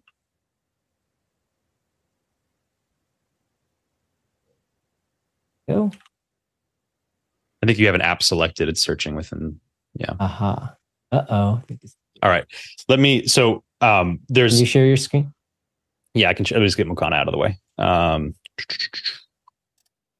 Yeah. So I think that what's really interesting there is that this integration between all the different apps. So it's not just that you can now do some automation inside of Zoom. It's that the shortcuts basically ties you to all of the other things that your computer can do, all the other apps that can handle it, even things like Mix Effect Pro, where we could be, asking it to do, cut to a variety of things. And Adam, you can tell me if this is correct, but, I think that, you could get into a situation where you say, I want to, I hit one button on my Stream Deck and it's going to spotlight me in a meeting. It's going to cut to a super source and it's going to play a video inside of that super source, from either a Hyperdeck or from QLab. And all of that stuff can happen in one button for someone who doesn't know anything about Companion. Does that sound about right? That sounds exactly right. Yeah. And one more thing I would add is I think it's important to also talk about what the limits are and where you would cross into Zoom OSC in this process. And that is going to be the bidirectional nature. Shortcuts is one way. Shortcuts is I'm going to tell an app to do something, and that thing can be, I want a piece of data back, but you can't have an event that originates in a third-party solution signal back to the shortcut. With Zoom OSC, you can. Zoom OSC will listen to things that happen inside of the meeting and shoot out a message back to your Stream Deck, so you can see, the names of the participants automatically changing color based on video state and all of that. Whereas you could have like watch loops that take place inside of a shortcut that look for status changes, but it's not like triggers, right? At least on Mac OS. So it when you need to cross that barrier, right? If you need to have a mute button that shows feedback about whether you're muted or not, that's going to be more of a Zoom OSC task than a ZoomCuts task. That's great. Yeah, it looks like you have the meeting set up now. Oh yeah, I've got over here because it's a little easier to show on my screen. I do have the join meeting available. So one of the things to know about the way that shortcuts are set up is that they have like nested behaviors within them. So this is join meeting, but I can join meeting via parameters or via URL. So these top level 40 items, it's worth going into them and seeing what's inside. For example, like we have one that's called like set settings, set meeting settings. Yeah, set meeting setting. This is one shortcut, one of the 40, but it's got like, a dozen different things in it that it can actually do. So there's 40 top level, a little more than 40 top level shortcuts, but then inside of them are all the different things that could take place within that. So it really is worth your time to sort of go through and see actions that take place. For example, breakout rooms, really robust implementation for managing breakout rooms. So if I wanted to have a shortcut, and I think I even started to create one a minute ago, where I configure production meeting. Like, let's say I just want to have one button where when I join this meeting, I'm going to set Zoom exactly the way that I want it to work for shows. So I'm going to set my audio and video devices. I'm going to mute people on entry. I'm going to open the waiting room. I'm going to send the chat so it's restricted to only host and ho-hosts. I'm going to make breakout rooms with specific names. I'm going to open them all at the end of the sequence. Like, I can have one button that just totally configures me for this meeting when I know that this is going to be a production meeting versus just a teleconferencing meeting, right? So a whole lot of things like that exist inside of the Shortcuts app. That's great. Because I think so this means that you could do things like have a button on, a drop-down menu up there that if you're always going into after hours, let's say, you can just join after hours. Like, I don't have to figure anything out, and I don't have to, and it doesn't go through the web. Does it go through still the web portal to get to after hours with that URL, or does it just send a direct command ZoomCuts app to join it? So, and again, what's beautiful about that is it's not that you have to like open up the Shortcuts app and go find the meeting and click the little colored box to hit it. You can have that in your menu bar. In WWDC keynote, they showed a widget for Shortcuts that can just live on your desktop. All your common meetings right there, just one button on your desktop. Now you're in that meeting, right? Or you can do things like ask Siri to do that for you or something like that, right? You could. It's all tied in, right? So all those different entry points are really, really helpful. Yeah, it's great. Anything else you want to show before we start asking questions? It might be worth just showing a quick look at what it looks like in the Zoom client on mobile. To see what it's like on iPad OS. So if you have that handy, Adam, that might be good to look at. I do. So if we take a look, I'm on my iPad right now, and I'm going to just go ahead and join the meeting that we're just in. And I actually have a little widget here. You can see the widget here. I can just tap this, and it'll launch the Zoom client right here, and I'm logging into that meeting right now. I think it's just Andy and me now in this meeting. So let's give it a second to connect. Hopefully the demo gods are working for us today. I heard the beep, and I'm going to switch to gallery view so we can see us. Andy, your hand is still up. Also, Adam and Jonathan is in this room as well. I'm going to turn on my video by just tapping the toggle video button. And there I appear. Here I am. I'm muted. I'm disconnected from audio. I'm not going to mute myself so I don't get any feedback. I'll do something quick like rename myself. So I have a shortcut here that's like rename myself, and I have some commonly listed names here. And these are like dummy. This is a template. So I can tap rename, and then we see a menu appear. And so the reason for this particular shortcut is a very simple shortcut. You may attend a lot of Zoom meetings, and some meetings you're in after hours, some meetings you're in a work meeting, some meetings you're meeting with friends. And you may want your name to be different across those three meetings. So I will just say, my name is CEO. Yeah, the new CEO of Zoom, right? So, and now you can see my name has changed in the meeting here. It might be very small to see, but I'm going to just rename myself back to something a little longer, so you can see the name down there has changed to a really long name. And I can raise my hand like this. And what's great about the iPad is that you can run the app, both the Zoom app and the Shortcuts app in split view. On iPhone, they have the picture-in-picture ability, so you can actually run it in Shortcuts, or you can actually put the home screen widgets on your home screen, and you can have like a control panel that's dedicated to what you want to do in Zoom at your fingertips. So you don't have to dig around in the Zoom interface to find, oh, where's the hand gesture? Okay, it's down here in the More menu, and I have the tab raise hand. And then people are like seeing your finger like move. You can actually just tap like this to toggle your hand, and then your hand goes down. So we feel like for iOS and iPadOS, adding shortcuts is a great way to automate your Zoom life. Definitely, there are a lot of things that you want to do all the time on your phone and that's always like, I got to go find that menu. So now you only have to find that menu once. You just and get it packaged up so you can just tap something like, okay. And I think it's important to note too that there are people who are going to use shortcuts, and then there's people who are going to create shortcuts. They may not be the same group. Like we might have a group of shortcut power users who make shortcuts that are then used by a much, much wider circle, right? Because all they have to do is import it onto their device. They don't have to understand how it works. They don't have to understand what it does. They just have to know that when they hit this button, or when they ask Siri to do this thing, or they hit this button in the menu bar, it's going to completely take care of them and do whatever it is they need to do. And shortcuts are really well optimized for that. You can have import questions where, like, when they import the shortcut, it asks, hey, what's your name? What's your personal meeting ID? What's this information? And it will then just save it into the shortcut and customize it on that system. Apple has done a really, really fantastic job in that whole life cycle. So now we're part of that. So now we can just directly be included in all of that workflow. So we'll have the power users making really powerful shortcuts that are really easy to access by those end users. That's another thing that was hard to do with Zoom OSC. It was hard to like have people who were really passionate about it build stuff that could then just be turnkey for the end user. Shortcuts is a really great solution for that. My mind is still, I mean, I've had a chance to think about it for a little while, but as you talk, I start thinking about being able to just kind of walk into my office and have everything just kind of light up. It joins Zoom. It does all the things. Everything gets moved into place. It's pretty slick. Let's if you have like HomeKit lights, Alex, you could have a shortcut that joins a Zoom meeting and then turns on your lights exactly the way you want it to. Turns off iTunes or music app if you have that playing. Turns off the coffee maker in the background, so that doesn't distract you. There's a lot of ways to automate, and we're really looking forward to seeing what you guys create.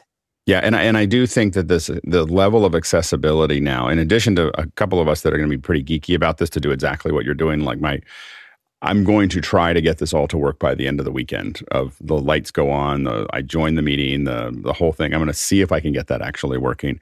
But what I will say is that again, I've talked about it in the past. My wife runs meetings every day for a lot of people in Zoom, but she's primarily using the vanilla one, and she's not, and Companion is probably more than she wants to do to kind of make this work.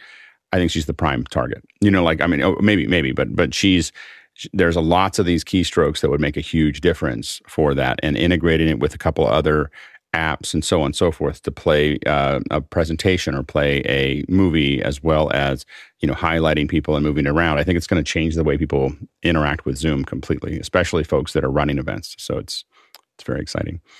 Let's go ahead and jump into the first question, Jeff. First question from. Sorry. No, the first question is Jeff. We're in the panel, Jeff. Yeah, thank you. This is so exciting for me because I've been using shortcuts on iOS before Apple owned it. Immediately as soon as it became available on Mac OS. And one of the things I do is I have a whole host of things combined. Like I have a very simple going on the air, and I do pass input into that shortcut depending on what I'm doing. So when it's for office hours, it does unique things. It sets my lighting just right. It brings up all my software that I'm going to be using. It runs the configuration for my interface. It does everything. But up until now, I've had to resort to command line. I send keystrokes to Zoom to join the meeting, and then join it in a way where we change our names and things like that in there. So I've had to do that. So hopefully this will let me replace all of that. And by the way, in the example you mentioned, if I'm not mistaken, you can get the participant's name with ZoomCuts. So you can, in shortcuts, if I'm right, you can replace that with a variable. So instead of saying, hi, chat person, it'll say, hi, Andy, and respond in kind. The other thing I want to point out is that you absolutely can, other apps and other shortcuts can call shortcuts, including sending data into them that the shortcut will dynamically use.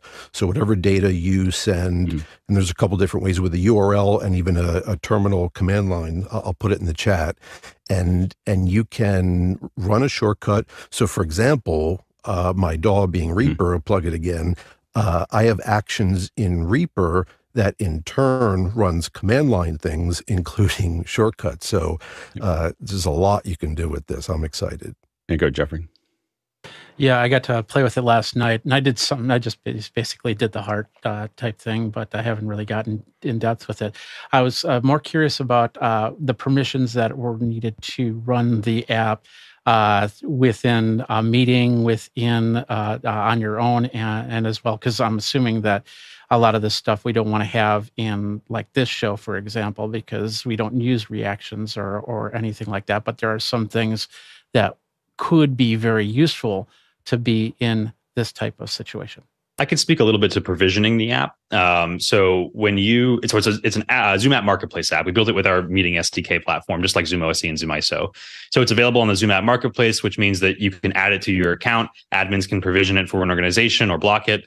And then once you are in a session, there are certain requirements for the different actions, which map one-to-one with how permissions are set up in Zoom. So like you're not going to be able to like manage breakout rooms if you're not a host or a co-host, right? So those actions, and it'll tell you that when you try to run that action that's not available. If a certain feature of the meeting is not available and you try to run a shortcut to do it, it's not going to bypass that. It's going to respect the meeting settings overall. So there are certain checks in place, certain conditions in place before these shortcuts can actually operate, but it's not all or nothing either. It's not like you have to have a certain set of requirements there in order for it to operate. It just will look at what it's got and it'll do those actions that it can, and it'll warn you about ones it can't.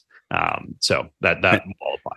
And that means really for some people, it's just managing their own Zoom experience. Just being able to have shortcuts there to just log into things, pop into things, pin something to somewhere else, that type of thing.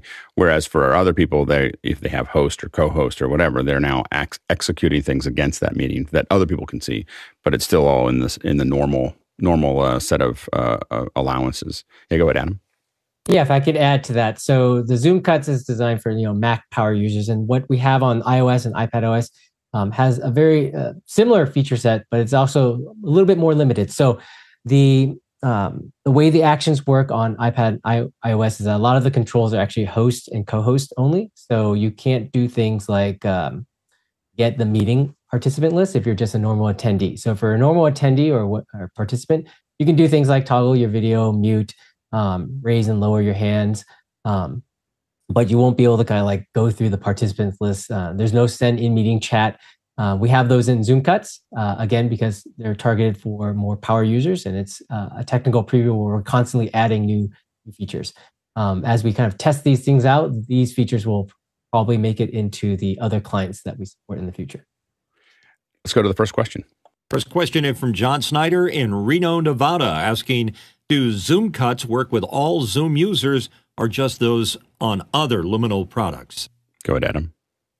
So yeah, it works for all Zoom users. So you can sign in with your Zoom account, or you could just join a meeting not being logged in. Andy, do you have anything else to add there? Just that it's free. Yeah, it's a free app you can download. There's no requirement on any other product that we sell. So it's free for anyone. Just go download it from the site. Amazing. Next question. Alexander Knight from Vancouver, British Columbia, Canada. Alexander asked, I noticed ZoomCuts is only compatible with Mac OS Ventura. Are there specific APIs that are only available there, or were there other reasons why Monterey could not be supported? Go ahead, Adam. Yeah, so Shortcuts has been around for quite some time, and in Ventura, they changed the way shortcuts are implemented. So they introduced a feature called App Intents, and before they were called SiriKit Intents. So we made the decision to support App Intents only, which made the system requirements to Ventura. It's 13.3 and higher. And what drove that decision? That was a good decision because at WWDC, there's a heavy focus on App Intents. So they've extended App Intents extensively. And that was a good decision for us not to be backward compatible with the older system. So sorry if you're on Monterey, but time to upgrade to Ventura. Can you talk a little bit about what that app intents, what makes them special or what makes them different than the past? Yeah, so from a developer's perspective, the old way you had this custom interface within Xcode. Xcode is Apple's development environment, where you had a kind of a visual GUI where you could kind of like create your intents. And while that was good from kind of like a usability perspective, from a person creating intents, it was actually kind of difficult for developers. So now with app intents, everything is in code. So it works really well with source code control because now multiple people can work on different intents at the same time. And then when trying to merge their changes, they're just merging a single file, which represents a single intent. The old way, all the intents were in one big intent definition file. So if someone made just one little change, a text change, that would require everyone to kind of like pull the new intents definition file and possibly do some merge conflict stuff. And it was very, very complicated. So what we've been seeing with Apple and all their new stuff this year is that they're moving everything to be just code. So it makes it easier for the developer, for maintaining it from a source code control perspective, and also localization. Yeah, go ahead, Ronnie. You said that it's for Ventura. Did you say so I have two questions. The one is about the Ventura version. The other thing is that you actually destroyed my whole plans we had for the weekend. You actually made me do a lot of other stuff. There's going to be some of us hanging out in after hours playing with this, I think. So I think that's what's going to happen over this weekend. But so the minimum Ventura version is 13.3. And did you have another question, Ronnie? No, that was it too. Yeah. All right, next question. David Brady from New York asking, as an enterprise customer, we're still battling adoption issues. When will the liminal products be rolled into a Zoom SKU? This is our biggest challenge in getting things single sign-on enabled. Go ahead, Andy. So the good news is that for our free apps, which include Zoom OSC Essentials as well as ZoomCuts, there's no need for a SKU because there's no concept of purchasing or provisioning. It's just a free download app. So you'll be good on this one. Don't have anything to worry about here.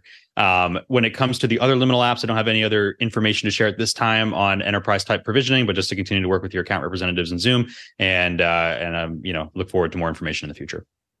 Next question. John Snyder from Reno, Nevada asking, what is your favorite shortcut to demonstrate both the ease of use and effectiveness of ZoomCuts to potential users? Go ahead, Adam.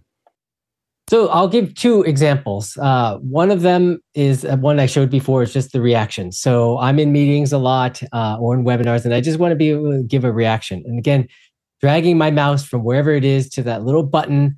And maybe sometimes if my Zoom window is like too small, I can't see the button. I have to click the more button and then click reactions and then choose the reaction. Now I can just, on my Stream Deck, just push heart, thumb, clap, or whatever. And it instantly appears. For a host of a meeting, the funnest and most kind of useful shortcut that I made is the introduction shortcut. And so what that does is, just say you're in a kickoff meeting for the first time with 10 other people. And usually at a kickoff meeting, they spend like 5 minutes introducing each other to everyone in the meeting. So what this shortcut does is it iterates through all the people who have their video enabled, and it spotlights them in a random order, one at a time. And while it's doing the introductions, it queues up the next person by sending them an in-meeting chat and saying, hey, you're up next. And as the runner of the shortcut, as the host, I can choose how long each person has to introduce themselves. So I can say, okay, everyone, you're going to introduce themselves over 15 seconds. And then I run the shortcut, gets the first person, spotlights them, gives them 15 seconds to talk, and then sends a message just a few seconds before going over to the next person saying, you're up next. It brings them up and then removes the spotlight from the previous person. And it does that all until the very end. And then it removes all the spotlights so everyone sees everyone else in the meeting. One button. Andy, you have a one that you found is pretty good? I think that's one of my favorites. Awesome. Yeah. I also really like the I was showing a little bit of it, but the idea that I can hit a button to configure a meeting for a different purpose, because we use Zoom for all sorts of different purposes, right? Sometimes we're having meetings, but sometimes we're doing events, sometimes we're doing watch parties, and there's a bunch of different buttons. You're going to go to the security shield, you're going to go to the three dots menu, you're going to go, set up your audio and video devices differently, potentially depending on what type of show this is. So having a shortcut that just like, hey, what kind of thing is this? And then you say, this is my production meeting, and it boom sets up all the breakout rooms and names them and sets the waiting room up and sends the chat messages and does all that stuff with one button press. I'm really excited about that. Go ahead, Adam. Yeah, I have another one, which is I have multiple cameras and microphones, as you can probably tell. So there's a shortcut that we have in ZoomCuts called Configure Audio Video Devices. And you can set the camera, you can set the mic, and you can set the speaker all at once. So if I have a shortcut that's like switch to my, the webcam that's built in my laptop, I can do that. I have another button that's switched to my Canon DSLR that I'm using right now. I can do that very easily. So with one button press. Go ahead, Chris. Andy, you know me. I'm total Luddite when it comes to most of this stuff. And I realize there's probably a way to do this now. But could shortcuts be used to build a breakout room infrastructure when I launch a meeting? Absolutely. Yep. Okay, I'm totally interested in downloading now. Gotta go. Bye. Well, and you could also not only do it when you build, right? You could do it. You could hit a button, a shortcut, and it would create all the breakouts when you wanted to create them, correct? You can create up to 50 at a time in a single batch. You can configure their settings and properties. Do you want to auto move people? What's the timer on the countdown? All that stuff. Oh, that might be a really good tutorial to build and post on the website. Thank you. And speaking of the website, we have example shortcuts available for download where you can grab different types of presets, and we plan to continue to add on that. And you just get it directly from iCloud onto your device and import it directly. So as we continue to build out the shortcuts, we're going to be putting a bunch of things like that up on the site.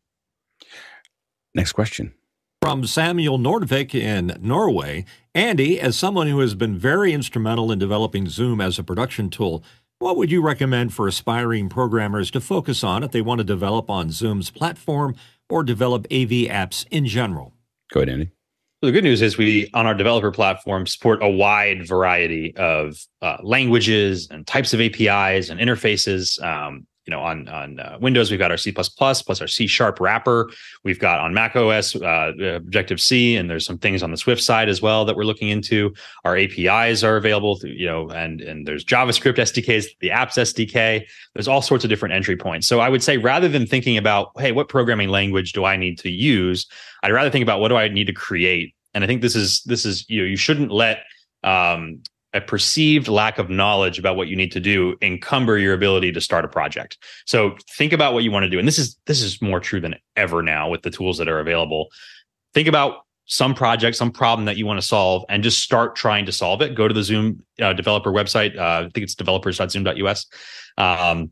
And take a look at the documentation, look at the different things that are available to you, and see, okay, maybe I want to call an API here to do something on a scheduled task. Maybe I want to build a meeting client that just works a little bit differently.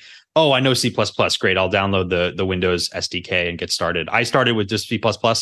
Now our liminal apps use, like I said, we have C# in them. We have C++, of course, still Objective-C and Swift. We have some JavaScript going on. There's a whole bunch of different things that we use, but it's one developer platform. That's what I like so much about it. Based on where you enter, you're not locked in.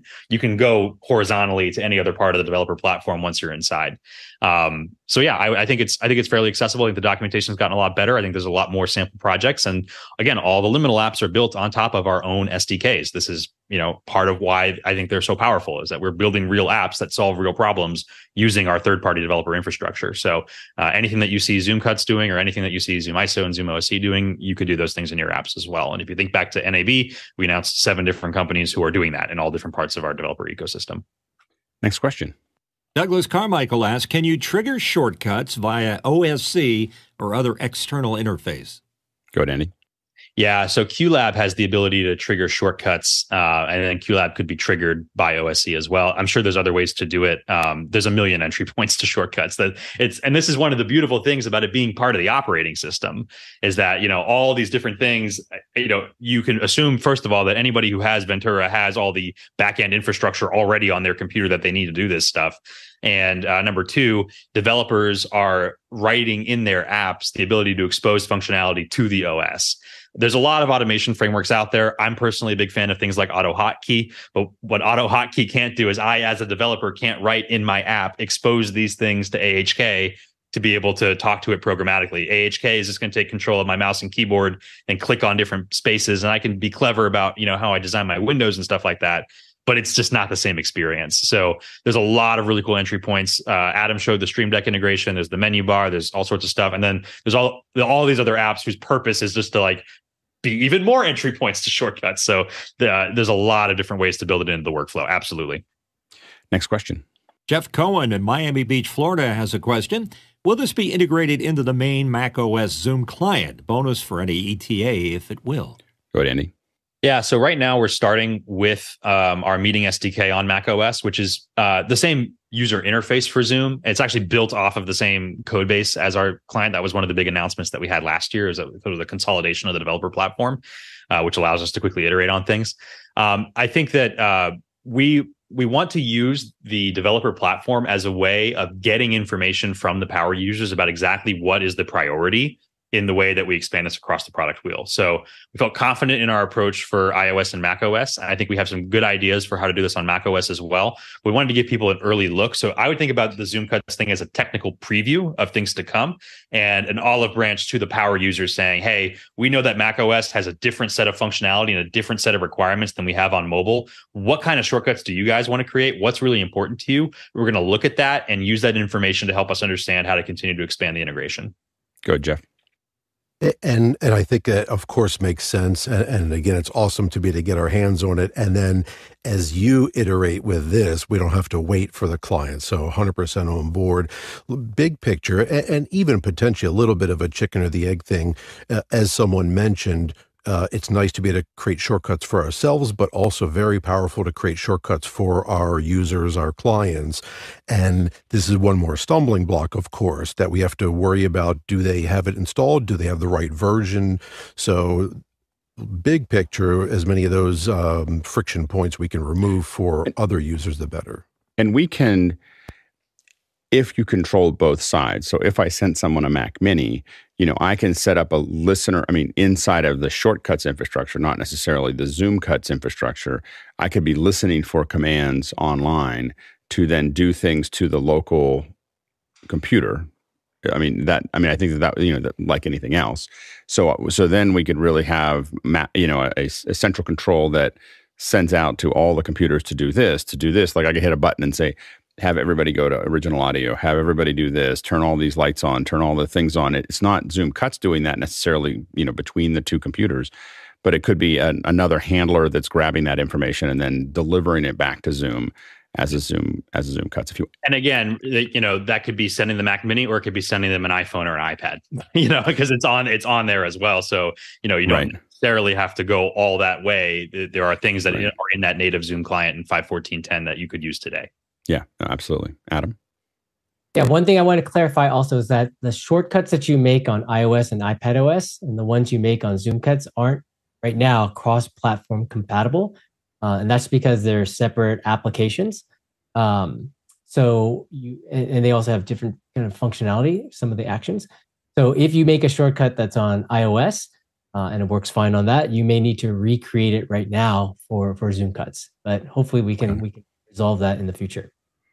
Next question. L. Wilson Spyro from Berlin asking, can ZoomCuts, for example, monitor the meeting for participants that meet a criteria and then perform a specific action, or can it only run shortcuts manually? Go ahead, Adam. So right now it can only run shortcuts manually. You could have some type of like a cron job that's running that's checking every few seconds or information that's in the meeting. But we don't have any way to trigger a shortcut automatically from within ZoomCuts. Next question. Jesse Mills, San Francisco Bay Area. Is there any possibility that ZoomCuts could be migrated to the Zoom Rooms platform? Yeah, go ahead, Andy. I think that it's certainly a very interesting idea. What we want to do is we want to see how people use shortcuts in the platforms that we have them available, and we want to see that featured demand for different parts of the product wheel. Again, the way that we build things, we are trying to do it in a way that is as open as possible and that doesn't restrict us. So we have a lot of horizontal room to do different things, and we want the users to sort of guide what they need based on the type of shortcuts that they're creating. So, again, Zoom Rooms has sort of a different form factor, right? There's the Zoom Room app itself, but then there's the ZRC. Is it that you want shortcuts in the Zoom Room, or do you really want the shortcuts in the ZRC? That, there's different things about that could be interesting to think about. So I would say use the shortcuts that we give today to prove value, to prove workflows, and then let Zoom know that feedback. Open the tickets, talk to your account reps, let people know that you want to see it in a certain way, shape, or form. But I think the best way to start is to actually use what we give today to demonstrate a workflow, and then talk about how Zoom Rooms or other parts of the product wheel, team chat, whiteboard, all that stuff could benefit from further adoption. Next question. Jeff Cohen from Miami Beach, Florida, asking, will we be able to automate toggling original sound on or off when joining a meeting? Go ahead, Adam. Yes. There's an action for that. Yay. so that'll be useful for a lot of us. Go ahead, Andy. I was just going to say as well that the shortcut's in there. Also in 5.14.10, the audio channel configuration option will persist as you move into breakout rooms as well. So now you don't have to worry about going back and setting that up. That's resolved in 5.14.10. That's great. On iOS, the set original sound actually is not there, but it is on the ZoomCuts app for macOS. Next question. Next one from Craig McFarlane from Boston, Massachusetts. How shareable would it be if I build custom shortcuts? I'm wondering about the metadata configuration where specifics might be different on different systems. Go ahead, Adam. Yeah, so shortcuts are very, very shareable. If you just go to the action or the share menu, you can say copy iCloud link. That uploads your shortcut to Apple, and you can then send that link to someone else. They click on it, and then they say there's like a little import dialog, and the person accepts it, and then that gets added to their shortcut library. Since ZoomCuts, if you're talking about ZoomCuts and not kind of the cross-platform story, it should just work if it's running on Ventura and higher. I mean, you may have a shortcut that says configure it to this particular camera, and if they don't have that camera, the ZoomCuts is going to give you an error saying like, I don't have this camera. But if you're just doing things like getting a list of participants, iterating over them, and like spotlighting them or lowering hands, it should just work. Go ahead, Andy. And this is also, I think, part of why import questions are so cool. I was talking to Jonathan about this the other day, for our own internal services org. Jonathan could create a shortcut that like sets up, join my meeting, set specific devices, and here's the list of names that I want to be prompted, which one I want to use when I'm on this call. But we don't necessarily want to build that shortcut 100 times for all the different people in the organization. We can write import questions so that when the shortcut's being imported onto the user's computer, it prompts them and says, what is your name? What is your PMI? What devices, and it asks those questions and burns them into the shortcut when it's imported onto their system. They're not prompted every time, but they're prompted at that import time. So now that shortcut is customized to them when it was brought in. So Apple's really done a nice job of thinking about that whole sharing, importing workflow. Next question. Douglas Carmichael asks, can ZoomCuts be used to integrate Zoom with automation tools like Better Touch Tool and Keyboard Maestro? Go ahead, Adam. Definitely. Those two tools have the ability to run shortcuts, and ZoomCuts exposes shortcuts. So yes, the answer is yes. Go ahead, Andy. So yes, but should it is the other question. And I think that this is going to be an important question for users to decide where shortcuts leave off and where, more advanced automation frameworks begin. Again, Zoom OSC is more of an API form factor thing. So depending on how complex of an interaction it is you're looking to build and what third-party frameworks you're trying to build into, shortcuts, you might have to go through a couple of hops or maybe an intermediate scripting language or things like that in order to be able to get where you want to go. But I think it's important always to go back and say, wait a minute, am I solving the problem or am I stringing together a bunch of tools to make a solution? So think about the problem first and then look at the liminal apps and the APIs and SDKs and all that stuff and figure out what the most effective way is to solve the problem. But of course, a million entry points to shortcuts, a lot of great things you could do, Keyboard Maestro being a particularly interesting one. So yeah, you can do it. Just make sure to think about, should you do it? Yeah, I think that I can see how someone's going to grab onto shortcuts and start automating things, get used to that automation, start building really complex shortcuts, and then realize that Zoom OSC is probably what they need. It's almost like we thought of that. Yeah, exactly. That's so smart. All right. Next question. Bill Davis in from San Diego asking, can you send someone a pre-built Zoom cut for something like launching a specific meeting? Or do Zoom cuts need to originate on your local system? Basically, is a Zoom cut exportable and transferable? I think that was just covered on Craig's, wasn't it? Craig's answer? Yeah, it sounds like it. Yeah, absolutely. Yeah, I think you just covered it. Very easily with other people. Yeah. Is it, I guess, but specifically with the login to a meeting, it I guess if it has the password all built in and it doesn't require a login to the client, then you could send it to them. But obviously, if there's a login that you would, is there a way for it to grab that from them once and then keep it? Or is it something that they would need to, the challenge is always being signed in, into Zoom to get in. Yeah, well, we use OAuth. So it's all based on your browser. So whatever you're signing in with the browser, that's what ZoomCuts will be signed in with. So there's a button when you download the app. It says, do you want to sign in? If it does, it pumps you out to your default browser. You sign in with Zoom, and then it pumps back into the app. And then I think you might have to do it like once a day. You might have to check back in with the browser, make sure you're logged in. But I think that now that the browser handles the login, things are a lot easier than it used to be. Next question. John Snyder has a comment. Can ZoomCuts be used to create an effective mute switch that... let me jump on in here again. John Snyder from Reno, Nevada asks, can ZoomCuts be used to create an effective mute switch that overcomes the issues with other software-based solutions? Go ahead, Andy. I would caution this one. I think we do have a mute action. So like at a very functional level, yes, you could trigger mute and unmute from within shortcuts. But again, it's not proactively notifying you when that changes inside of Zoom. So I don't think that that's the right choice. I would look at this as more of a Zoom OSC style task where you have Companion and you have this bidirectional communication stream going out to Zoom. If something changes in Zoom, it changes on a Stream Deck. If it changes on a Stream Deck, it changes in Zoom. Or look at a hardware mute upstream. I don't think that shortcuts is the right form factor for that sort of thing. Because again, the icons are not going to necessarily update based on what's happening in Zoom. You won't look at that button and easily know whether or not you're muted or unmuted. So that is one of the requirements, I think, for having a robust mute unmute workflow. You'll hit the button and it will work in Zoom, but you need to have a little bit more than that, I think, to have an effective mute unmute workflow. Next question. L. Wilson Spyro from Berlin asking, are you all concerned about people distributing malicious shortcuts, like one that sends a heart emoji, then tells Terminal to run a nasty thing? Go ahead, and Adam.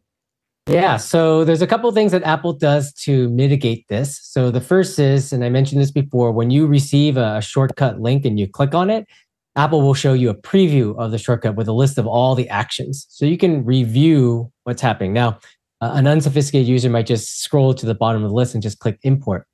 At that point, if they would run the shortcut, and since they hadn't run it before, it will ask a few things. So it's going to run the ZoomCuts action.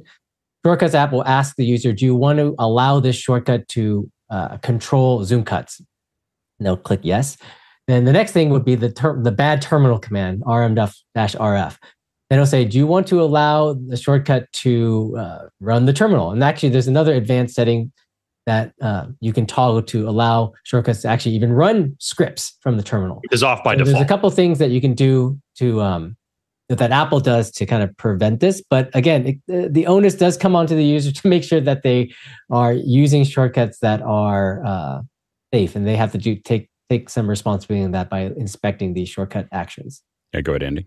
And I just wanted to add that I think that, obviously Apple's been super aware of this. This is going to be true for any shortcut versus just, the Zoom-based shortcuts. And like Adam said, at every step in the process, you're seeing exactly what the shortcut is doing. You're giving explicit permission every time. It's really, in my mind, no more dangerous than like somebody writing an article on the internet that says like, type this into this thing and do this. And, somebody just blindly following that, right? Like it's Apple has gives you a lot of pop-ups and notices the first time you're running something. And again, by default, this shortcut would not run because the user will not have that setting for running shell scripts enabled in their shortcuts app by default.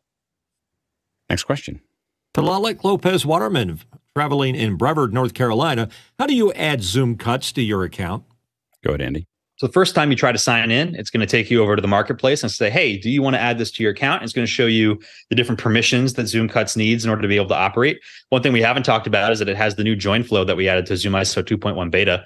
So it can join Zoom events, it can discover them, it can do things with the PMI, it can do things with your display name and all that kind of stuff. So it's actually able to get into a whole lot of really cool things. And so it shows you all those permissions that you need. Then you can hit allow or you can request for it to be added to your account. If you're not the admin of your account, for example, if you're in some sort of enterprise situation, it'll send IT a note saying, hey, this user would like to add ZoomCuts. What do you think? Here's what it does. And then your IT team can provision it for you. Go ahead, Adam. And for iOS and iPadOS, the latest client 5.14.10, we're enabling the ability to run shortcuts across the Zoom kind of community. So you may try to run a shortcut right now and it might say that the feature is not available, but we're slowly rolling it out. So soon. Next question. James Fosley from Minneapolis, Minnesota has a question. It looks like you're updating ZoomCuts daily, or are you just being really active to begin with? Go ahead, Andy. Definitely being active here in the opening volley as we're getting direct feedback from folks about, hey, this would really help, ergonomically for me to do this, that, or the other thing. One of the big differences as a project that ZoomCuts is compared to Zoom ISO and Zoom OSC is that with Zoom ISO and Zoom OSC, I kind of assume that you're going to be running Zoom as well as like your contribution client. And then these are your production tools that are off on the side that you're occasionally interacting with. With ZoomCuts, it's really designed to be that primary client for you to join. And so there's a couple of just different things about the workflow and the packaging that we're getting feedback rapidly. We really appreciate it. So we encourage you to do that as well. But as we're discovering things and as we want to, again, clean and refine, we knew we were going to be on this morning. We wanted to make things as strong as possible in that initial release. I would not expect us to continue to release daily moving forward. And I think things will sort of relax into more of a maintenance mode. But we, again, we also are welcoming feedback on other interfaces that you'd like us to include. If there's a certain part of Zoom that, that you are dealing with menus and drop downs all the time and you don't see it as a shortcut, send us a note. And we'll happily look at, rolling that into the roadmap for a future update. So yeah, a lot of activity right now. Longer term, it'll calm down a little bit. We're just trying to primarily deal with those things that are everything that is not the shortcuts, right? Everything that has to package around it to make this an attractive client to use for your meetings day to day. Next question. Bill Davis from San Diego, California is here. When is the office hour second hour coming for developing and benefiting from ZoomCuts? And I wrote second hour, I meant after hours. When is the after hours session that we can go in and work on these?